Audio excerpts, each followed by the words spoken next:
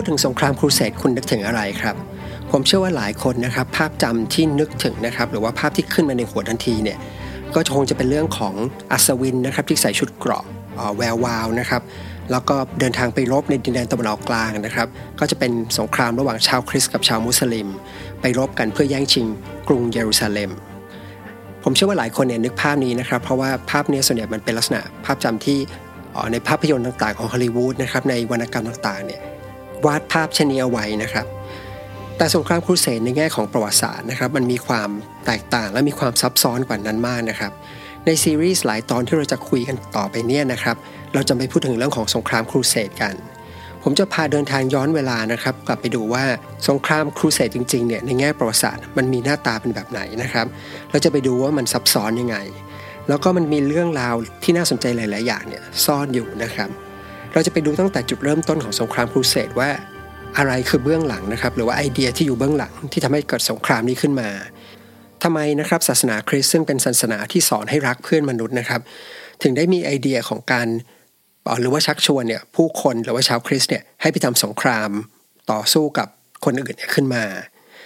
แล้วเราจะไปดูกันนะครับว่าทำไมสงครามครูเสดเนี่ยมันไม่ใช่แค่ชาวคริสต์รบกับชาวมุสลิมนะครับมันจะมีบางช่วงเวลาเนี่ยที่สงครามครูเสดเนี่ยเป็นเรื่องของการรบระหว่างชาวคริสต์ด้วยกันเองบางครั้งเนี่ยจะเป็นลักษณะของการที่ชาวคริสต์เป็นพันธมิตรกับชาวมุสลิมนะครับแล้วก็ไปรบกับอีกกลุ่มหนึ่งซึ่งก็เป็นพันธมิตรระหว่างมุสลิมกับชาวคริสต์ด้วยเช่นกันแล้วก็มีสงครามครูเสดนะครับที่เป็นลักษณะที่ชาวคริสต์เนี่ยไปสังหารชาวยิวสำหรับสมรภูมิที่ใช้รบนะครับก็ไม่ได้มีแค่การไปรบในตะวันออกกลางหรือว่าในที่กรุงเยรูซาเล็มนะครับแต่บางครั้งสงครามครูเสดเนี่ยมันเกิดขึ้นในแผ่นดินของทวีปยุโรปเองนะครับเช่นเป็นการต่อสู้ระหว่างทางฝรั่งเศสทางตอนเหนือนะครับกับทางตอนใต้หรือว่าจะเป็นการต่อสู้ระหว่างชาวสเปนนะครับหรือว่าชาวคริสต์เนี่ยกับชาวมุสลิมในดินแดนที่ปัจจุบันเนี่ยคือประเทศสเปนซึ่งในบางช่วงของการต่อสู้เนี่ยก็ถือว่าเป็นสงครามครูเสดด้วยเช่นกันนอกเหนือจากนี้นะครับที่น่าสนใจมากอย่างหนึ่งก็คือว่าคนที่เดินทางไปรบในสงครามครูเสดเนี่ยไม่ได้มีแต่อัศวินหรือว่ากษัตริย์หรือว่าขุนนางนะครับมันยังมี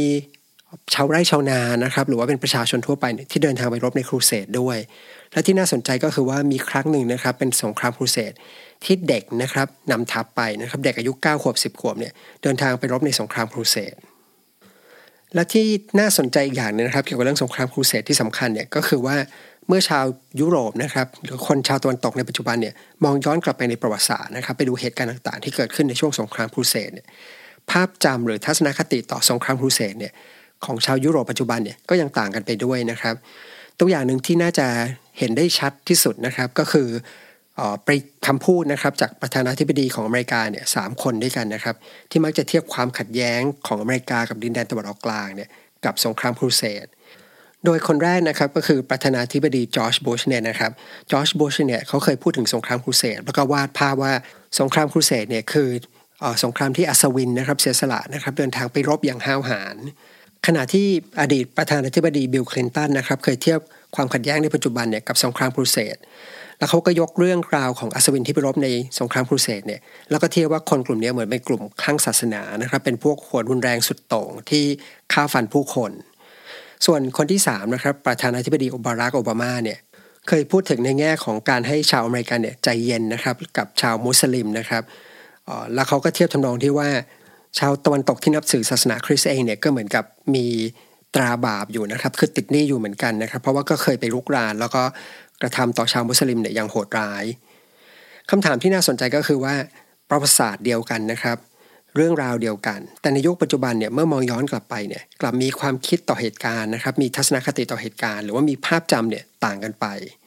บางคนมองว่าเป็นเรื่องของฮีโร่นะครับเป็นเรื่องของอัศวินที่เสียสละไปรบอย่างห้าวหาญกล้าหาญนะครับบางคนมองว่าเป็นประวัติศาสตร์ที่น่าอับอายของชาวยุโรป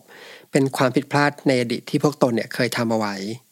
ทั้งหมดนี้นะครับคืออยากจะให้เห็นนะครับว่าประวัติศาสตร์ของสงครามครูเสดเนี่ยมันมีความซับซ้อนมากกว่าที่หลายคนคุ้นเคยนะครับในซีรีส์นี้นะครับผมจะชวนเดินทางย้อนเวลากลับไปดูกันนะครับเราจะไปดูในแง่ของประวัติศาสตร์จริงๆว่ามันมีความต่างไปจากที่เล่าไว้ในวรรณกรรมนะครับหรือว่าเล่าในภาพยนตร์ฮอลลีวูดหลายๆเรื่องหรือในซีรีส์เนี่ยยังไงบ้างนะครับ